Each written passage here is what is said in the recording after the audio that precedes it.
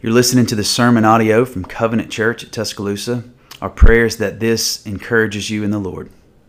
Be seated. Well, good morning. It's really good to see everybody this morning. If you have your Bible, you can go ahead and open it to Ephesians chapter 6, verses 1 through 4. Ephesians 6, 1 through 4. It's in God's providence that we find ourselves in these few verses this morning on Father's Day. I'd love to be able to tell you, months ago I planned this. I actually realized it about 3 or 4 weeks ago. I was like, well, Father's Day is going to fit really well. And so it will. So happy Father's Day to all of you dads. And so our scripture this morning will be Ephesians 6, 1 through 4. And I'll begin reading in verse 1. This is the word of the Lord. Children, obey your parents in the Lord, for this is right. Honor your father and mother. This is the first commandment with a promise, that it may go well with you and that you may live long in the land. Fathers, do not provoke your children to anger, but bring them up in the discipline and instruction of the Lord. The grass withers and the flowers fade, but the word of our God stands forever. Amen. Let's pray. Lord, what a great privilege it is to come this morning. We've gathered this morning in your name, and it's our hope and prayer that you are glorified. Lord, I don't know every story that's here. I don't know what people have going on, either good or bad or a lot in the middle. But Father, you do. And you've brought us here on this day, in this scripture, on a day that culturally we set aside to celebrate fathers, which in and of itself can bring a myriad of different emotions and feelings, depending on our own personal experiences with fathers. And so, Lord, I pray that you would minister to your people this morning. Pray that your Holy Spirit, through the teaching of your word and through the singing of your truth, that you would minister to our hearts, Lord, that faith would be strengthened. And Father, if there is one here who doesn't have faith in you, who hasn't trusted you either in this room or in the room to my left where the kids are, Lord, would you grant the gift of salvation today? Would you open their eyes to the truth of the gospel? I pray this in Jesus' name. Amen. I was accused after last Sunday for pawning the hard sermons off on our senior elder. I have no comment to that, but I mean, I would like for y'all to see that not as much as fear as humility. I'm not sure you can promote yourself and say humility in the same sentence, but he's been doing this longer than me, right? Dolan's wedding ring is nearly as old as I am. And so I appreciate him being willing to tackle that text in a way that was honoring to the Lord, and I hope it was encouraging to your hearts as it was to mine as I did listen later. But essentially what we saw in the middle part of Ephesians 5, or the last part of Ephesians 5, is that marriage has an ultimate purpose. And the ultimate purpose of marriage transcends any earthly purpose that we could come up with. Now, that doesn't mean all the earthly purposes are bad. There's very practical purposes to marriage, but ultimately marriage has a greater purpose. Marriage, every marriage, whether we realize it or not, is a small story. It's a small parable telling a greater story. Ultimately, marriage is to be a pointer to the gospel of Jesus Christ. Now, again, I say this to you often. If you've been in our church a while, you know that I try to be transparent, sometimes to my default. But I don't want you to think too highly of me. I genuinely don't. I'm a normal person that just has a different gift than you do, and that's why I'm standing up here and you're not. We both have the same need of salvation, and we both have the same need daily for the grace of God. And there's nothing more than being a husband or being a daddy that has exposed my selfishness and my pride more.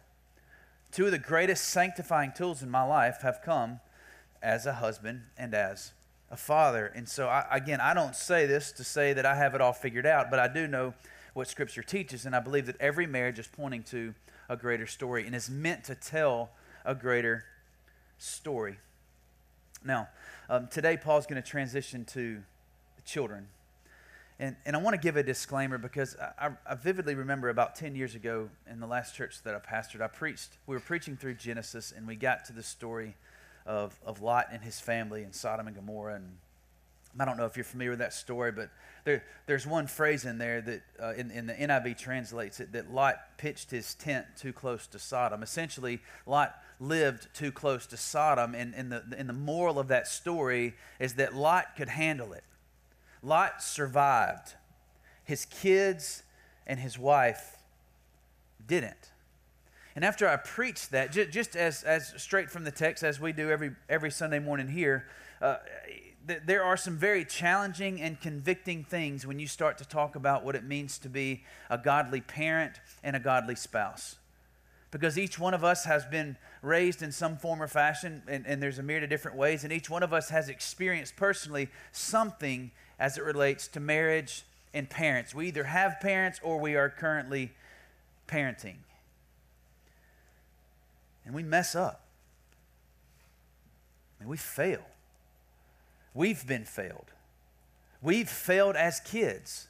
We've failed as husbands, and we've failed as wives. And for some of us, those decisions that we know that we've made have changed the trajectory of other people's lives, other people that we love dearly. And so I'm fully aware, and I understand the emotions and the things that can come up in us when we start to talk about these close relationships. Because after I preached that sermon, that I'm not kidding you, like my inbox has never been so full with emails. Some people furious at me, some people just broken, some people in the middle, some people saying thank you. Like you just got like just this smorgasbord of responses based on everyone's own personal experience with marriage and with family, and particularly with parenting.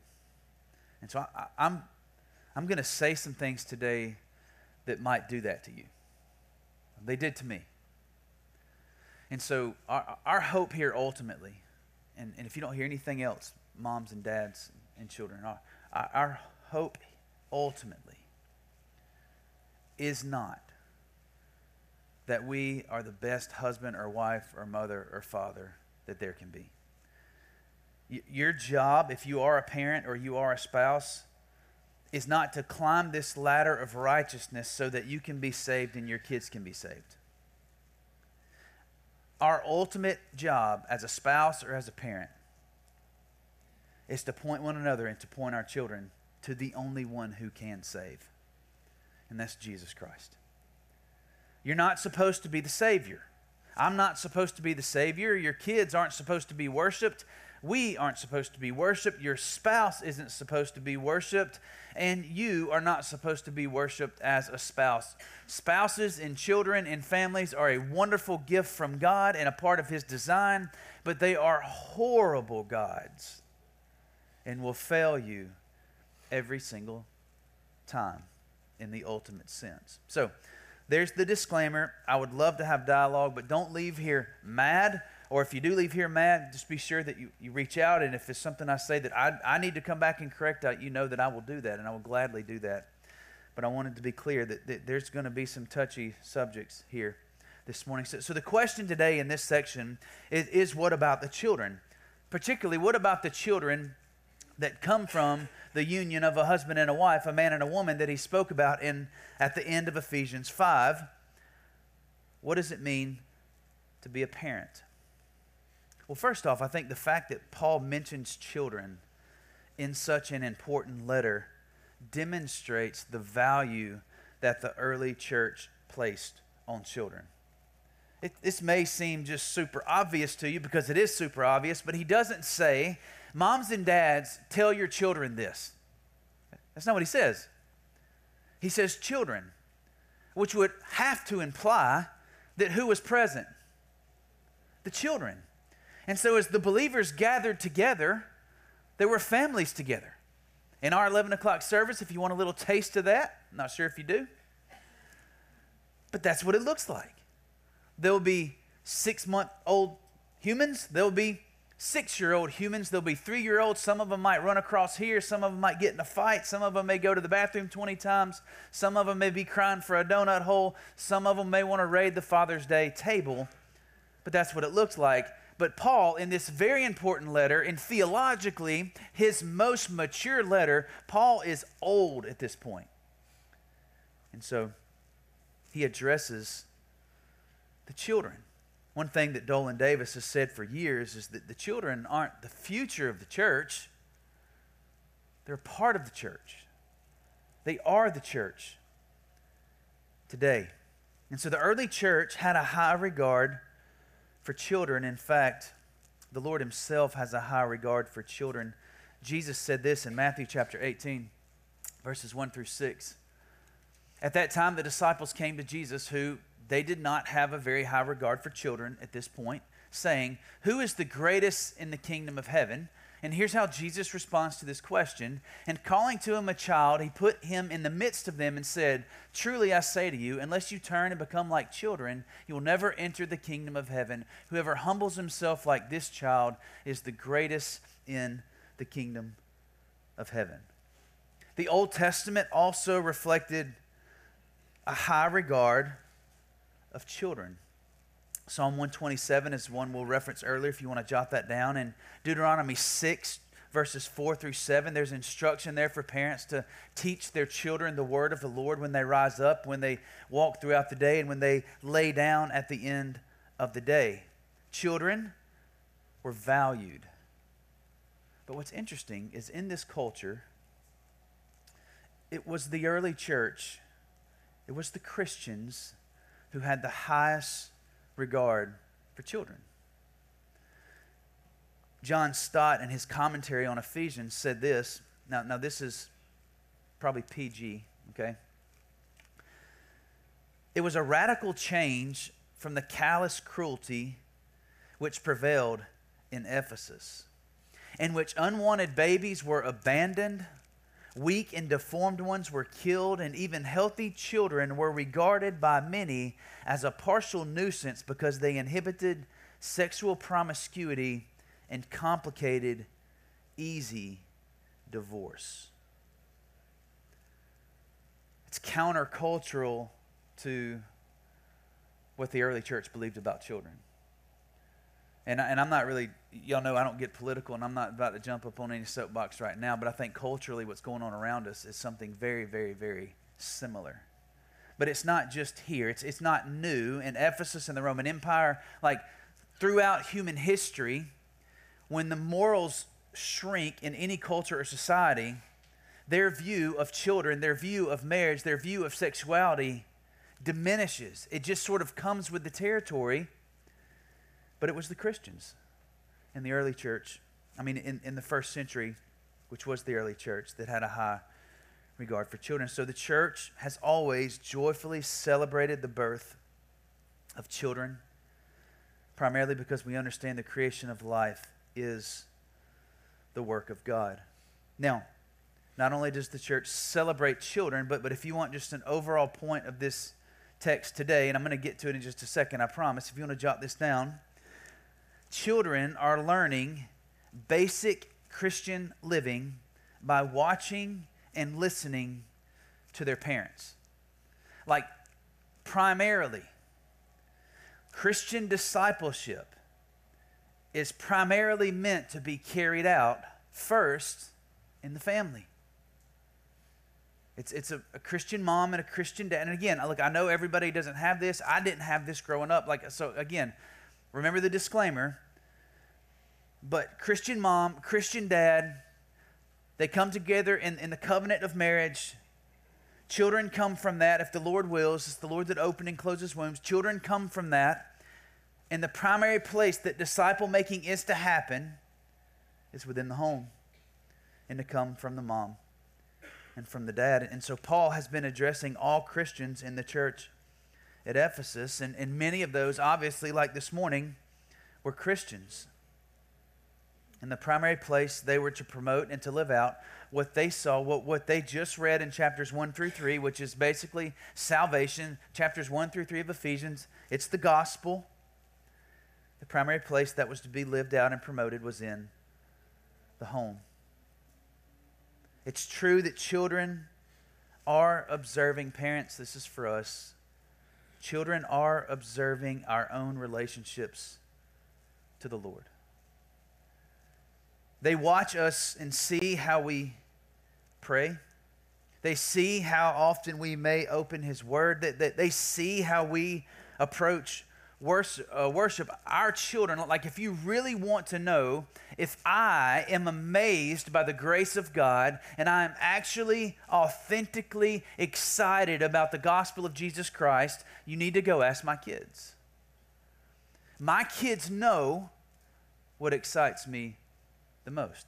They know what angers me the most. They know what things we're holding on to closely. Our kids have a front row seat. Children are observing how their parents value the local church. Children are watching how we as parents are speaking the truth lovingly. Children are watching to see what kind of people we are as it relates to integrity or trustworthiness or generosity. Children know if we're encouraging others properly. Children know if we are putting away bitterness or if we're holding on and harboring to anger. You know why? Because they hear the conversations at the dinner table. When they're watching Paw Patrol, they're engaged. They know what's being said. They know, if you want to know who I really like, go ask my kids.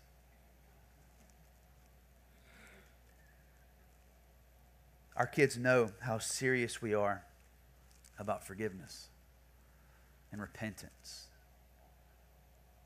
Our kids know whether we actually are sorry for what we do when we do it. And so the first picture of God that children receive is from their parents. They don't realize it, but children are getting a sense of authority, of love, of protection from their parents. And inevitably, what they see from their parents will point them to or away from their ultimate father. Now, that's not a statement that applies to every context. I have seen kids that have no business being strong followers of Jesus Christ because of their home life and what they've experienced and all that they've been through. But they'll walk into these doors and be the finest Christian young man or young woman that you've ever laid your eyes on, and you're going, it's just the Lord. I've also seen kids raised in a home that I would say that that's the home. If I could put my kids in a home other than mine, it would be this particular home. Come from homes like that and walk away from the Lord, and as far as we know, they may never look back. Again, it's not, parenting isn't ultimate. Christ is. Parenting a certain way doesn't guarantee anything spiritual, but there is a way. There is a way that God has designed families to function.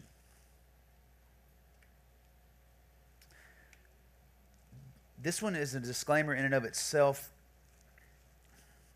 I'm just going to say it, and I'll if it causes problems in your heart, let's please talk later. But kids are forming their view of marriage based on their parents.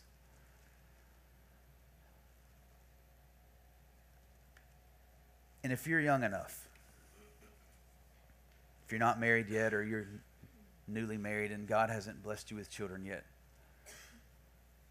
fight to give them a compelling vision of marriage. Fight for your marriage, and if you can, and not all can.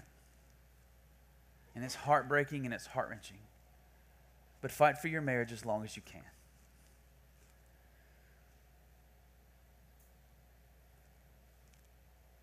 If you've failed or you have been sinned against as a spouse or a parent, this doesn't necessarily make you bad.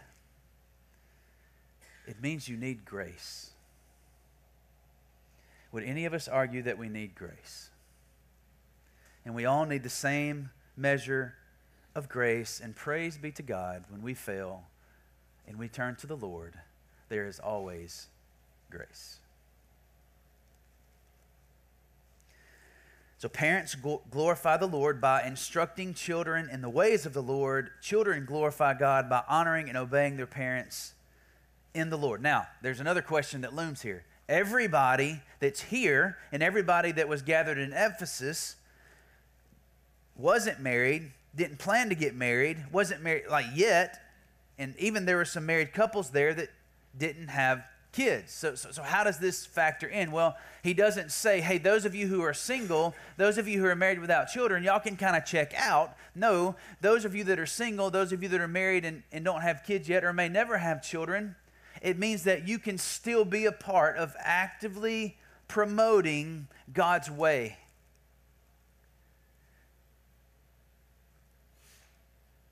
God's design to make disciples is in the home. God's design to populate the earth is through a man and a woman who have come together in the covenant of marriage.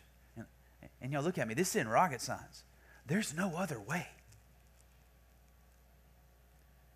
Everybody can't be single.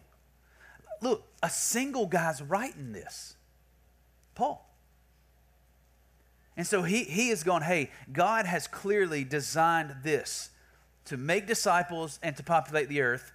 He sees the value in it, and that's why he promotes it. And so we all together actively promote marriage, Christian marriage, and Christian parenting. And that is the fact that God's way is the only way. And that's not just preacher talk. Like that's science too. Like God's way is the only way to do what marriage is meant to do. Now, to the scripture. Verses 1 and 2 starts with children, addressing children. Children, obey your parents in the Lord, for this is right. Verse 2, honor your father and your mother. How should children honor and obey their parents? You know, thinking back, this might have been a good opportunity to have like the clubhouse age kids in here with us. But y'all can pass this on to them. How can children honor and obey their parents? Well, one way to honor their parents is through a proper attitude. Now, keep your amens down. But if you've been around a child, whether you've raised one or not, you know that there are times whenever you ask them to do something and there's just this huff and there's this puff and there's this attitude and they drag their feet and they do it as slow as they can and they act like their body is just so heavy and they can't. I just can't do it. I can't pick it up. Dad, you're horrible. Like, yeah. Those aren't my kids. My kids don't. Maybe y'all's kids, but certainly not Atchison kids. But children do not honor their parents when they huff and puff and pout and talk back. Children honor and obey their parents by hearing and doing what their parents say. Of course, there are limits. Again, I don't want to have to keep saying these. Like, this is in a Christian home with Christian parents who have taken their role as mom and dad seriously, and they're instructing their children in the Lord. That's when obedience is always necessary and right for children. So that's the context. All right, Colossians 3:20 says this, children, obey your parents in everything, for this pleases the Lord. Now watch, this is really important. I know there aren't a ton of kids in here, but pass this along to your children, because when I was a youth pastor, and I still work with teenagers occasionally, and hope to more in the future, like they'll be like, Hank, I don't really know what God's will is for my life, especially when they get like 13, 14, 15. They're like, man, am I going to be a this? Am I going to be a that? Like, I'm so stressed out about what God's will is. I'm like, hey, look, let me tell you, like, I know for sure what God's will is for you today. Obey your parents. They're like, what? No, I want something better than that. Like, I mean, like, I want to be a missionary. I'm like, no. Yeah, I get it. Obey your parents. You want to please the Lord? Obey your mom and dad. That's what Paul says to the church at Colossae. If children want to please the Lord, they must obey their parents in everything. Now, let's be real. Children will have a difficult time obeying their parents. True? True. They might even go, but why? Well, kids, I'm glad you asked. Paul provides some reasons. First one is this, and I love it, I love it, I love it. It's the 4 words at the end of verse 1, for this is right. It's right. He doesn't give this long, remember, he's talking to the kids. He's not giving the parents like this, like, hey, you need to psychologically, no. Hey, there's a place for that, but he's going, hey, look, children, all the children, obey your parents in the Lord, and here's why, in case you're wondering. It's right. It's the right thing. It might seem unnecessary to say that. That's a good answer. Like, that is a really good answer. But here's why I think it matters for us as parents. It's necessary for us to pause as parents and go, hey, parents, like, our children should obey us in the Lord. And if you ask, well, why? In everything, seriously, why? Because it's right.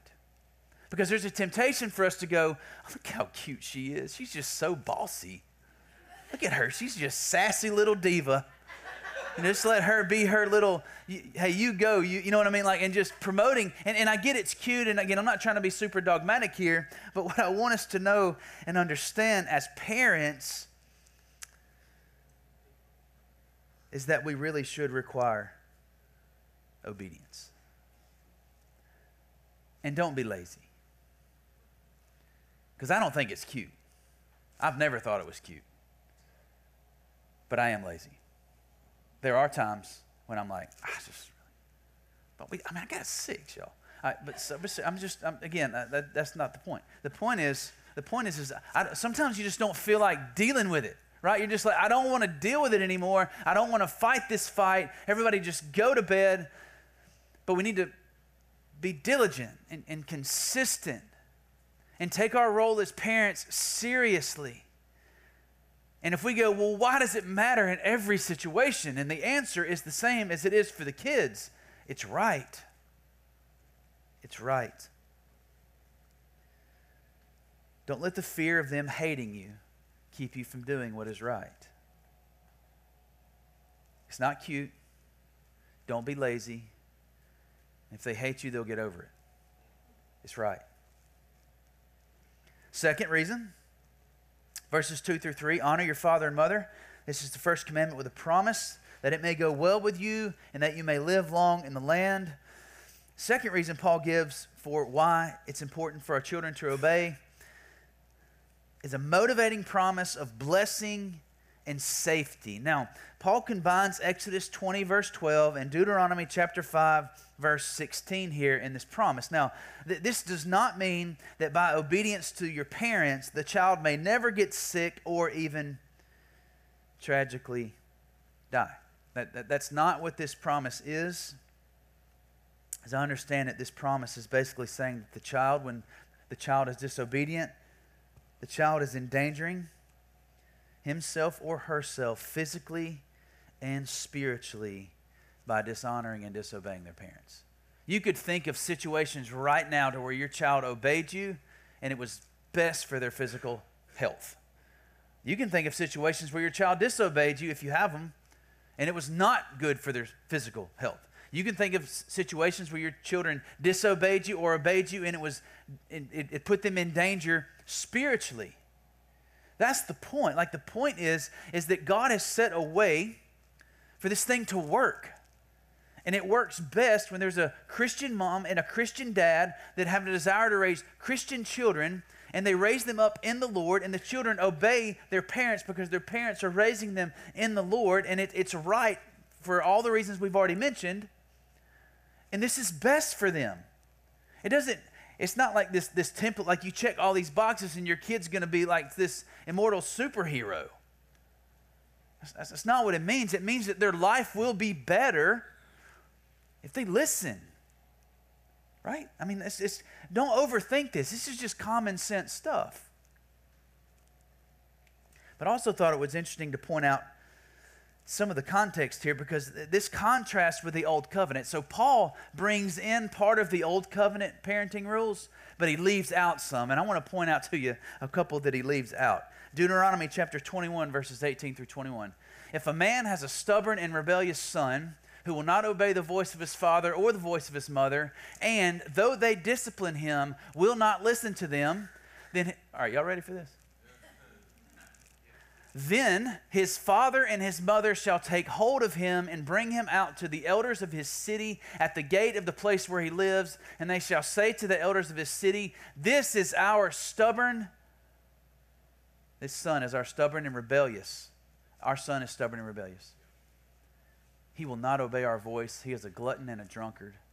Then all the men of the city shall stone him to death with stones.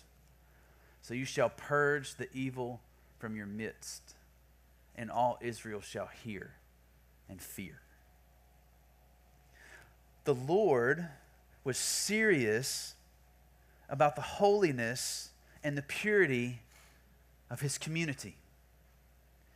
And the Lord knows better than we know that a child that is stubborn and rebellious, and after the consistent rebuke of his parents, over time, again, this is it's not like they mess up one time. No, it's just over time, he knows that this society, no society is going to be able to function ultimately. No society is going to be able to continue over a long period of time if all the children in the society are stubborn and rebellious and won't listen.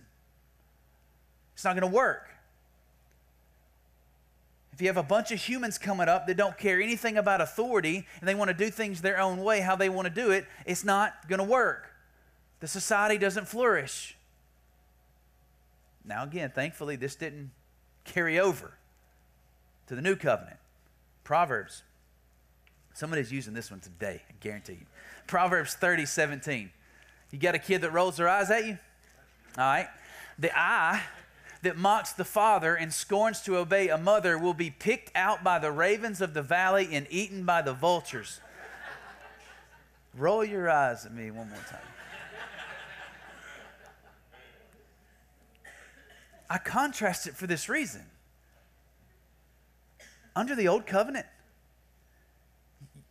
hey, Kate, Sarah, Lily, Abby, Titus, Calvin, Abby, it's better for your health, physical health, for you to listen.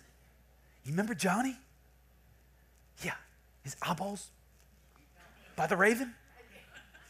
No, I mean we're joking, but I don't really know how else to approach this other than to emphasize the seriousness of obedience.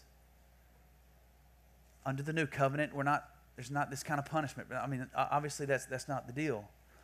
But it still helps us see and understand the seriousness of obedience from children.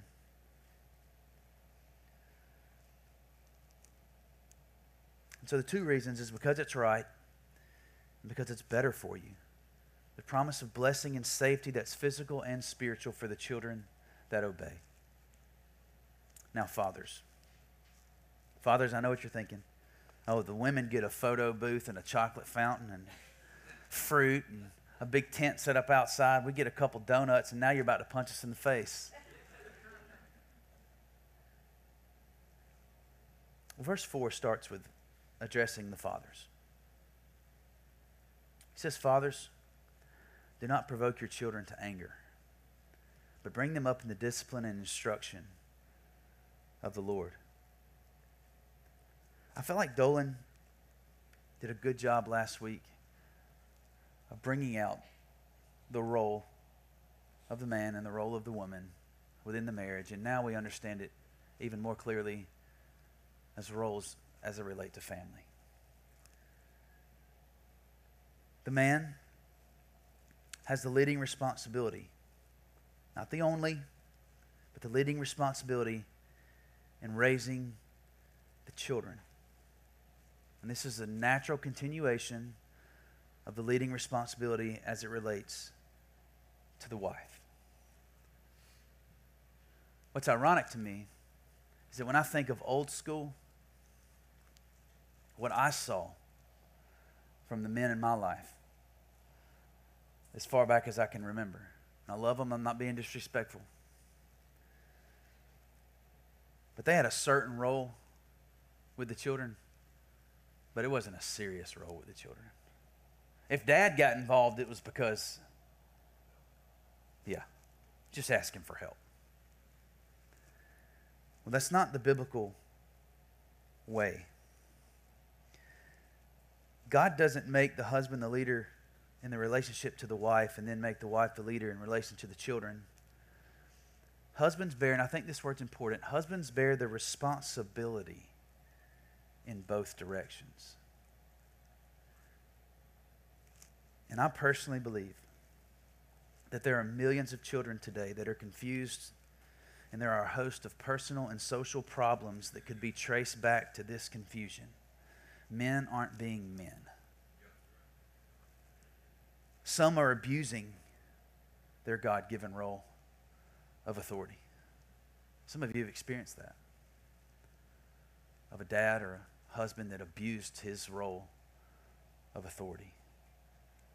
Some men, this is another extreme, they don't take it seriously at all. And this always causes problems and always causes confusion. What it means to be a biblical husband and a biblical father, it involves sacrifice, love, surrender, tenderness, compassion, and care for the people that are closest to you. That's what it means to be a man. It's not about the size of your biceps or how much you can bench press. It's about the way that you lovingly surrender and care for your family. The first picture that our kids should see, and the most consistent picture that our wives should see of the love that Jesus Christ has for his people, is from the husband and from the daddy. Servanthood. Not rattling your glass in your recliner. It's not what it means to be the head of the home. What it means to be the head of the home is to lay your life down for the sake and the good of those around you. It's to look not only to your own interest, but to the interest of others. He warns specifically against provoking anger. And I think he does this because anger is so common. And so I want to close this time with saying what I don't think he means and what I do think he means. What I don't think he means is this. Now, I'm going to tell you what actually it is, but I'm going to kind of build up to that point. The most common emotion of the sinful heart when it confronts authority is what? Anger. You get mad. Every single person in this room has felt that. Every single one of us has confronted authority in some form or fashion.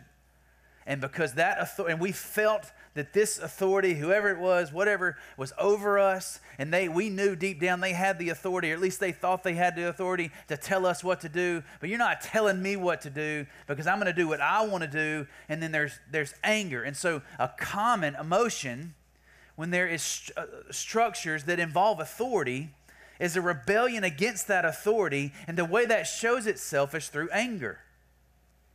And so it's common. And so I don't think he means this.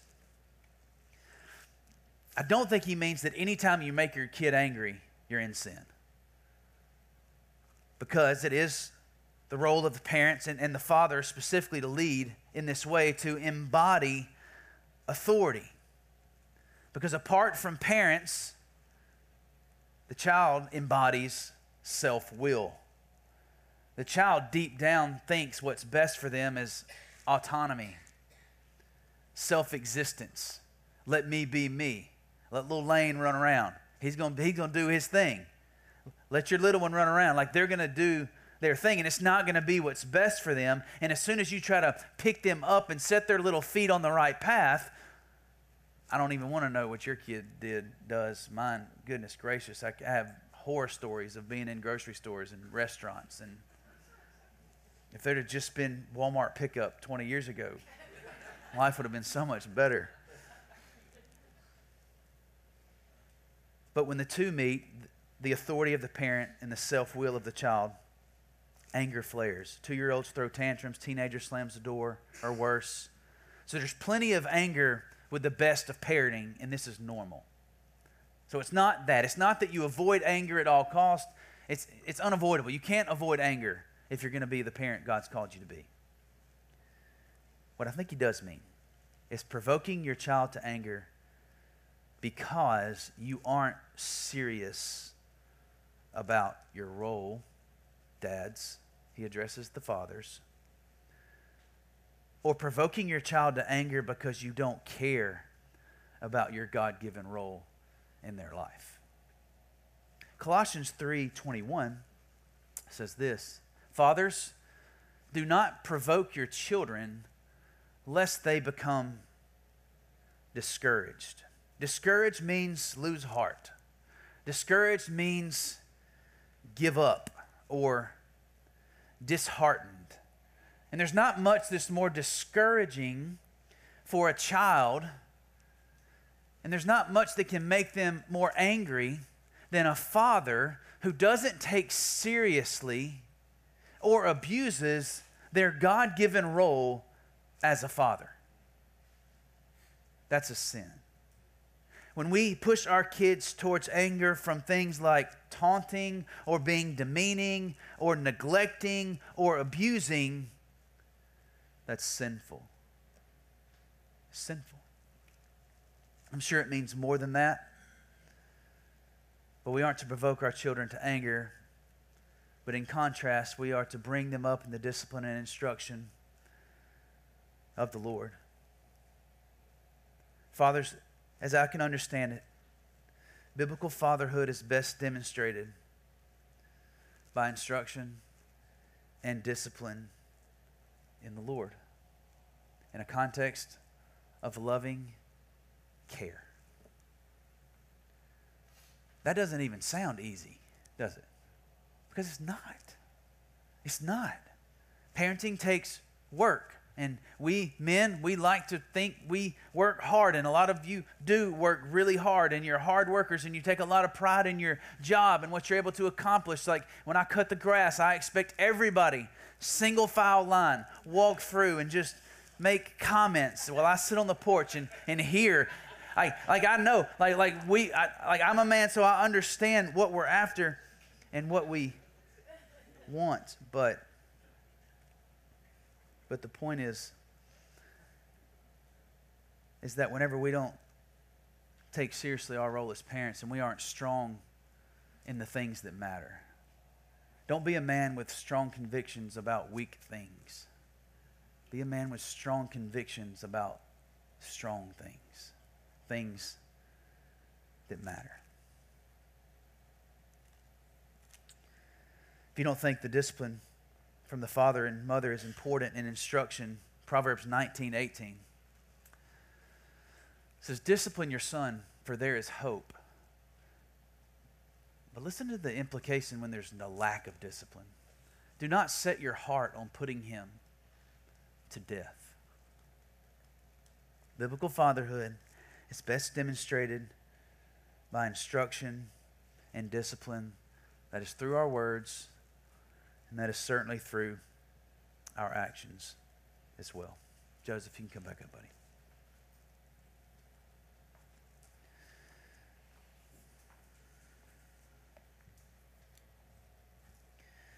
The good news this morning is not that we're supposed to be good dads and good moms and good husbands and good wives. The good news is this morning is that when we're not those things, they don't define us. Jesus came and died on the cross for sinful fathers, sinful mothers, and sinful children. I, honest to goodness, don't feel like somebody, I don't even remember who it said, somebody said, "Happy Father's Day, especially to you." Like, I know what they mean. I get it. But my response before I could even think about what I was saying was, I feel like I'm making a mess of it. It's the truth. And so constantly remind yourself, if you're a Christian parent this morning, remind yourself, your kids' ultimate hope is Jesus Christ, not you. Be diligent, but don't try to be their savior. Don't confuse yourself into thinking that you're actually going to be the reason they're saved. If your kids are saved, you might be a tool God uses. You may not be. If your kids are like my kids, they're going to listen to everybody else and come home and tell you about this wonderful thing somebody told them. And I'm like, telling you that for years. Beg the Holy Spirit to do in your kids what only He can do. Faithfully point them to Jesus Christ. Repent when necessary.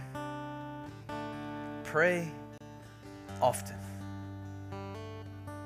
And beg for the Lord's help. Let's pray.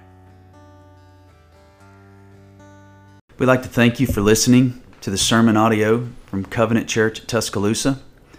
If you have any questions or would like to know more about our church, you can visit our website at www.covchurchtusk.com, or you can email info@covchurchtusk.com. God bless.